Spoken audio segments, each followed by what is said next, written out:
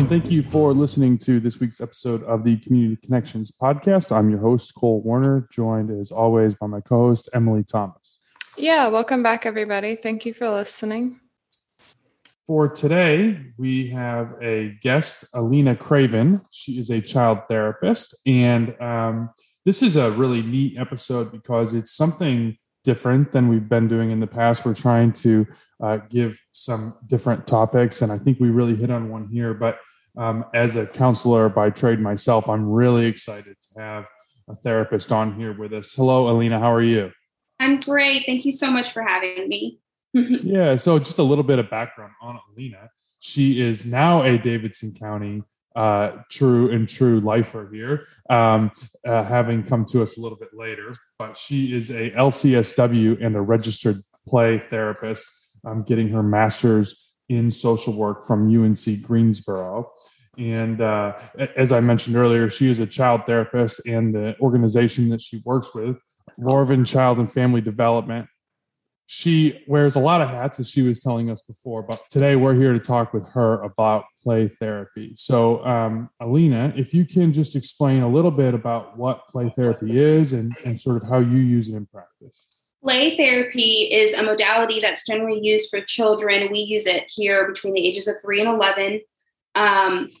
It is based off the idea that children know how to play. It's ingrained in them. It's a skill that they already have. So we're using a skill without having to teach them new skills because they don't have the cognitive ability to participate in our traditional cognitive behavioral therapy or DBT or anything like that. So we provide play therapy. So we use spaces that are conducive to small children. We provide toys that have a purpose and a place.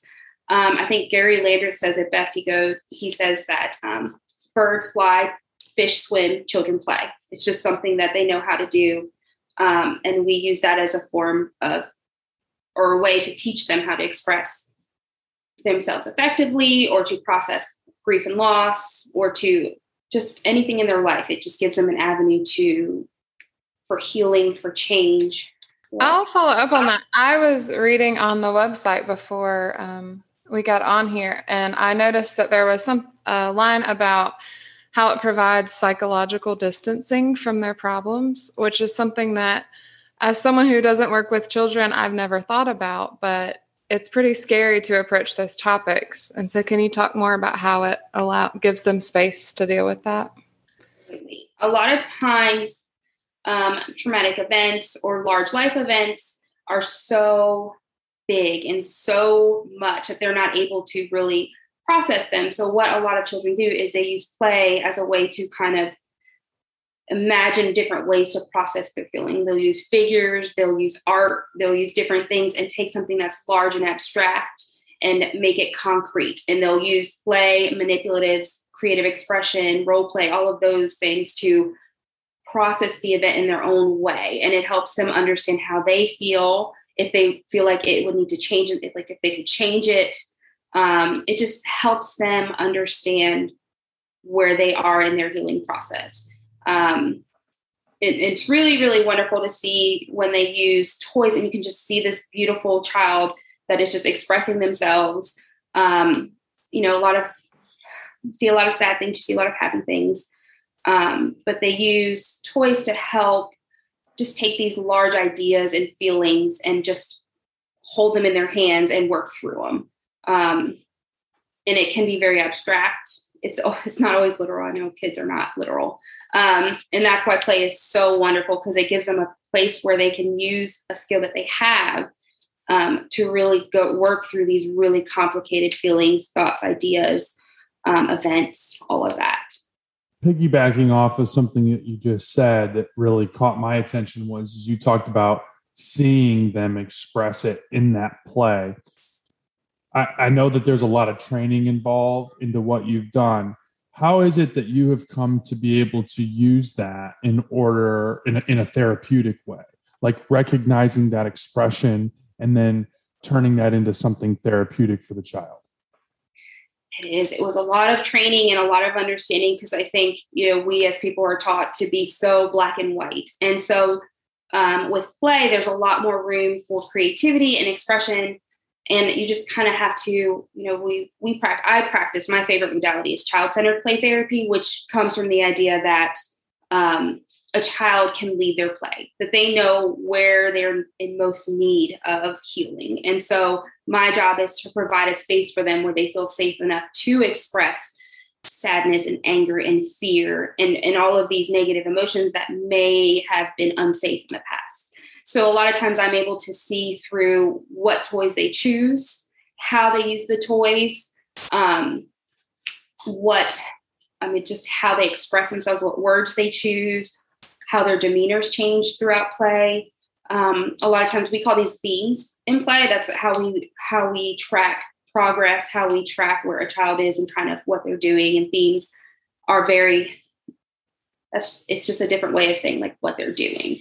But grief and loss, trauma, anger, transitional times is a big one. You can tell a lot if there's change in family dynamics. You can see that a lot in play. Just them understanding things that have happened and why they've happened. Then they use their toys to create a story a lot of times. And in that story, you can see where they are in the story. You can see where they need to heal. And they are able to create a safe place where they can lead that healing and just work on this transition to learn how to cope and to let that out in a safe place where they know they're not in trouble. No one's going to hurt them. There's no consequence for it. And they call it the unconditional positive regard for a child. It's just creating that happy, caring, supportive environment that a child needs. And unfortunately, not every child has that. So it's been really great to grow as a therapist also and just realize how much play has helped and how much it's needed in our community.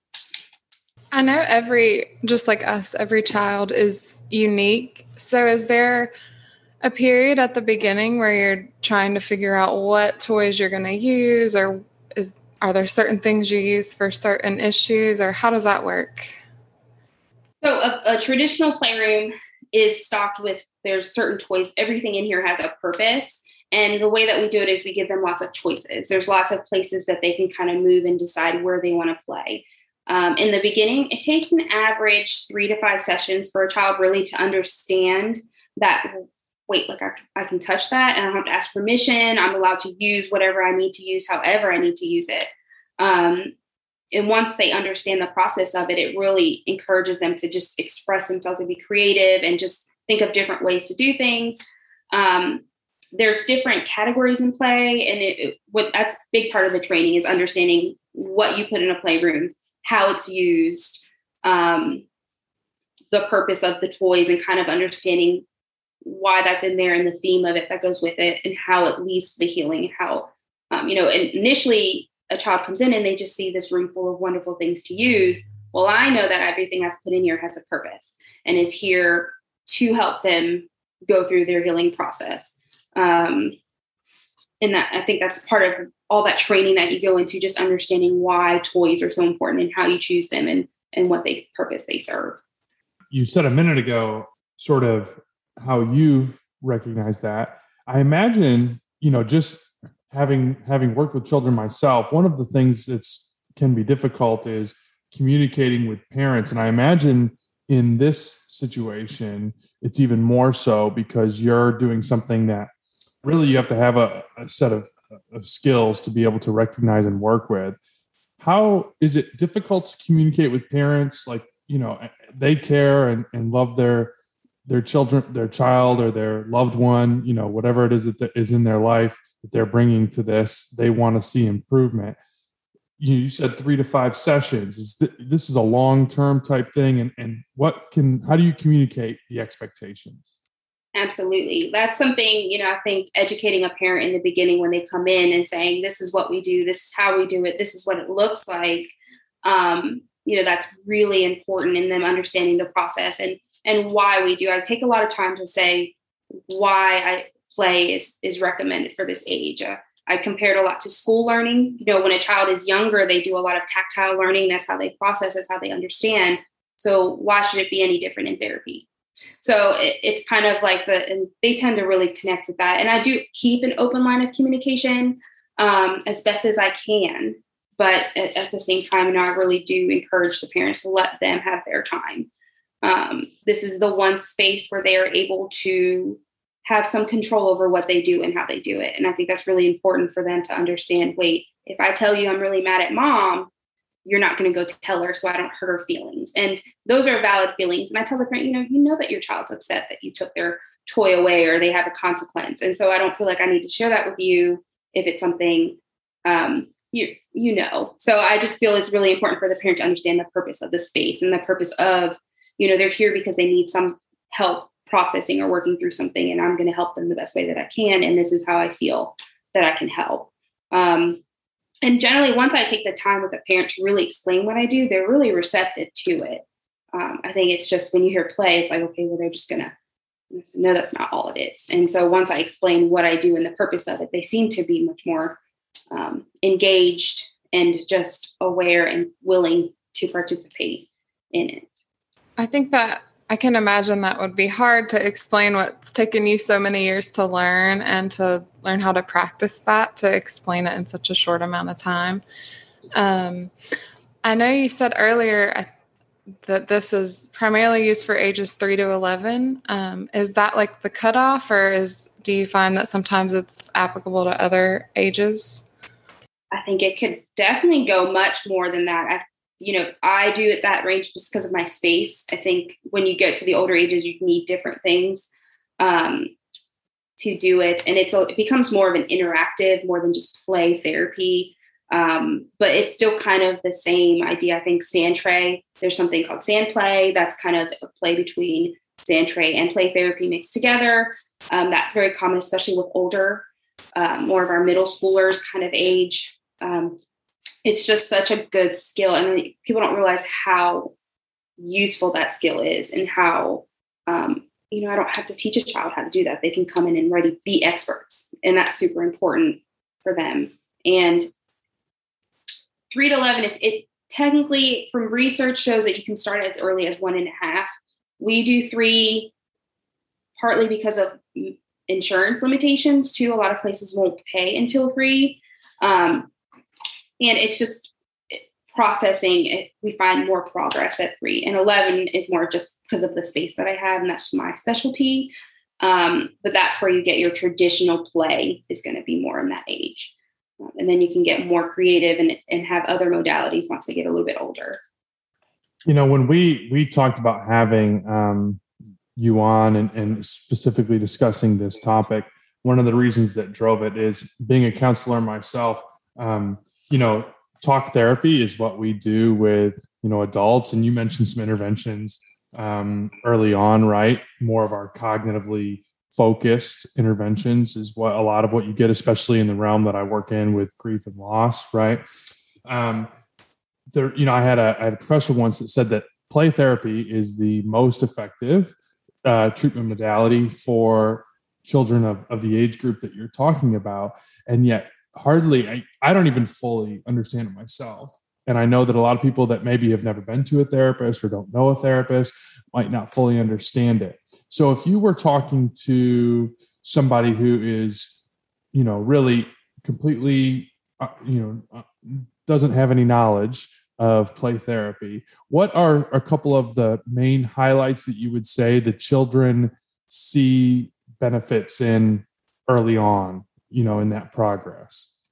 There is, I practice child-centered play therapy, which is a modality that has just a very basic skill. Like, we always build self-esteem and self-worth. We always encourage, passing on accountability to them, teaching them those skills. We always encourage emotional vocabulary growth, those types of things.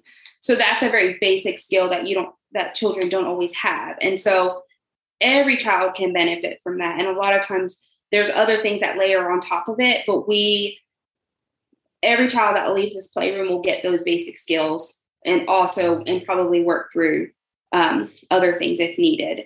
And I think, sitting and talking to a child, they don't enjoy that. They don't want to participate. And children, if they don't enjoy something, they're not going to do it. And so play is a way for them to learn new skills, to participate, and to really enjoy the process and really engage in the process and have a space where, it's their space. It's their safe space.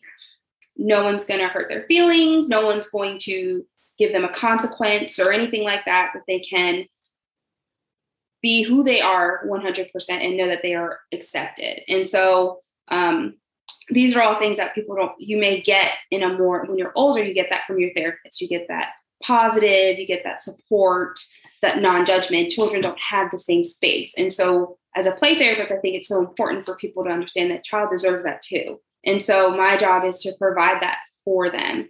And a lot of times we use toys because they like it and it's fun and it's a way that they communicate.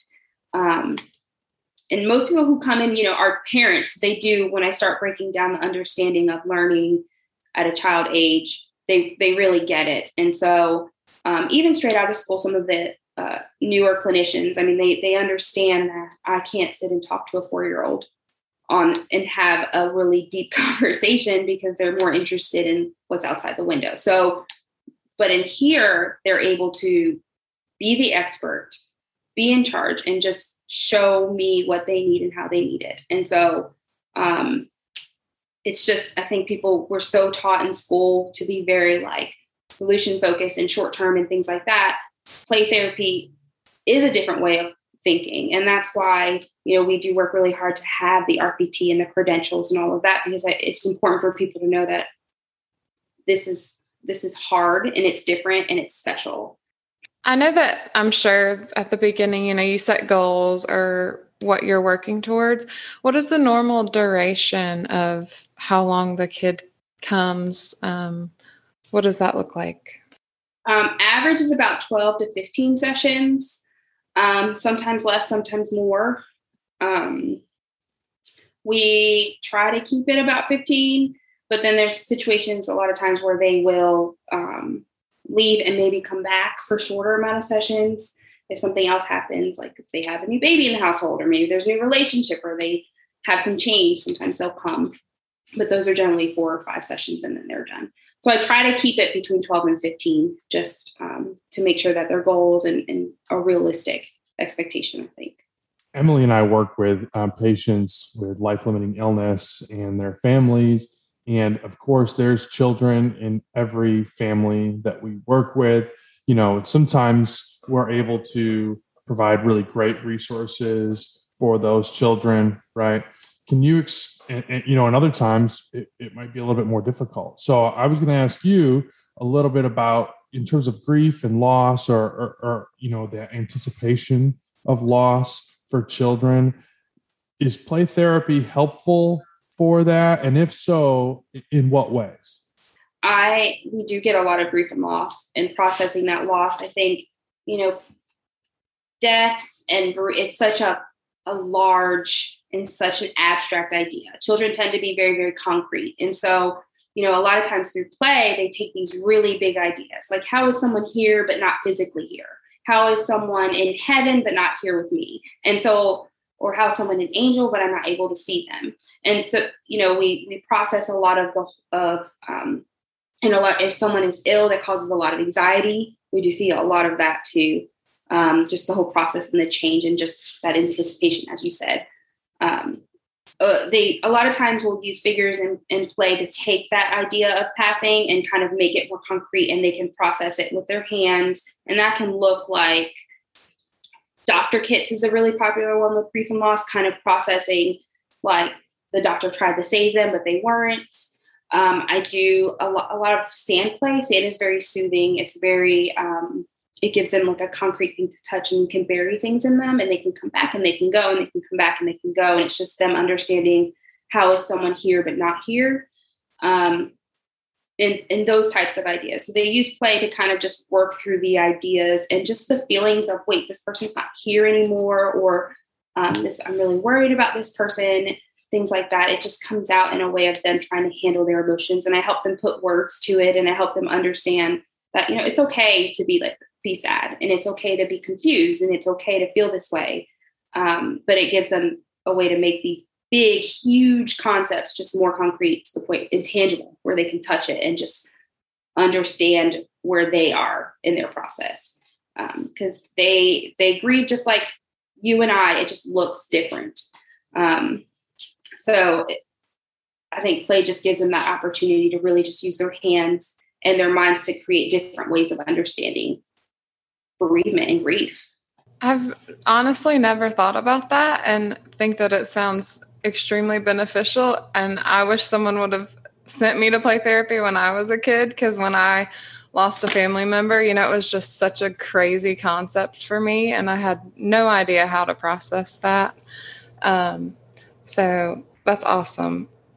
And one of the things I want to ask, which we've asked on almost every episode, no matter who we're talking to, and I think it would be especially important for this due to the hands-on aspect, is how has COVID affected what you do? So it's definitely changed how we do things. Telehealth play therapy is doable, but not recommended, I guess you could say. We are fortunate enough that we're in a very small office, so there's never really a lot of people here. So we've done things. We closed our waiting rooms. We have temperature checks. We wear masks. The children wear masks. We sanitize between every single session. We took a lot of things out of our playroom that weren't wipeable or sprayable. But I honestly came back to work not too shortly after COVID. We went on shutdown for a while, and I've been working the whole time just because the need is so significant. And it's been, we have been so busy, and our community is in such great need, and not a lot of people see young kids. So they're having a really hard time right now. So we felt that it was really important we take the extra time and effort to clean and sanitize and be present for them. I've made the sessions a little bit shorter just because I have to be able to clean everything and make sure that everybody's safe. And everyone is wonderful with it. They wear their mask, no questions. They're respectful of, the time and all of that. They're just happy, I guess, that their child's being seen and not through a camera, because when you're little, it's just not the same. It's not the same as being in front of someone and having toys to play with. And it's just not the same. So, it's, before we wrap up here, a lot of this stuff I've been fascinated about since we started talking, because I know that there are families within our reach of patients and within our organization that their families could have really benefited from something like this. And I know how many, you were just talking about how many people in the community can benefit. And, one important note I want to take, we've talked about it a couple times, but the training and the credentialing that you have gone through makes you an expert in a field.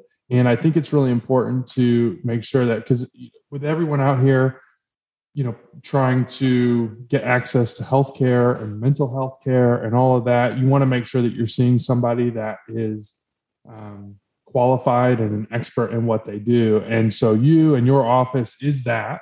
And it's important to recognize that, because it is important to see somebody who has the experience and the training that can help guide your family and your child through a difficult issue or a difficult set of behaviors or symptoms that are going on. And I think it's really important. So I just want to point that out, that, having that registered play therapist be the one providing the play therapy, sort of platform is super important and is really key to the work you do. I mean, I'm not off there, am I, Alina? No, not at all. I've put a lot of time and energy into this because I want people to receive the best care possible. And I think, when we hear play therapy, I want them to understand that this is a specialty, and it's something that all of the RPTs, we are fortunate to have 3 at our agency, which is a lot. And there aren't too many in the triad in general. So there's a couple in Greensboro and Winston, but to have 3 in one location, to have a facility that is geared towards children and play is really rare. And so we definitely have a need in our community, and we work really hard to meet that need, whether it's here, whether it's at schools, contracts with other agencies to help provide services to their children. I just want people to know that, yes, in RPT, we do train other therapists to do play here. But if it's something that you're really interested in, it is a lot of work and extra trainings. And it's worth it to me. I thought it's something that I truly think will never we will always have children. We will always have a need for this. And so I know that by doing this training, I'm going to provide my clients with the best care possible with my skill set. Well, thank you for taking the time to come on with us today. And I know that you all are very busy. We will put the link to Alina's organization in the description of this episode, so you can just check out where she practices at and sort of what they're doing. But I know that they're very busy, and it's important that if you are interested in getting your child into seeing a child therapist, a play therapist in particular, there's lots of resources out there, and you can check those out. So Alina, thank you so much for coming on with us today and sharing your expertise with us. Thank you so much for having me. I really appreciate it. And I love talking about play, so it's okay. I enjoyed it. Awesome. Well, if you like what you heard, you can rate, review, subscribe, wherever you get your podcasts, Apple, Google, Spotify, or our website, hospiceofdavidson.org.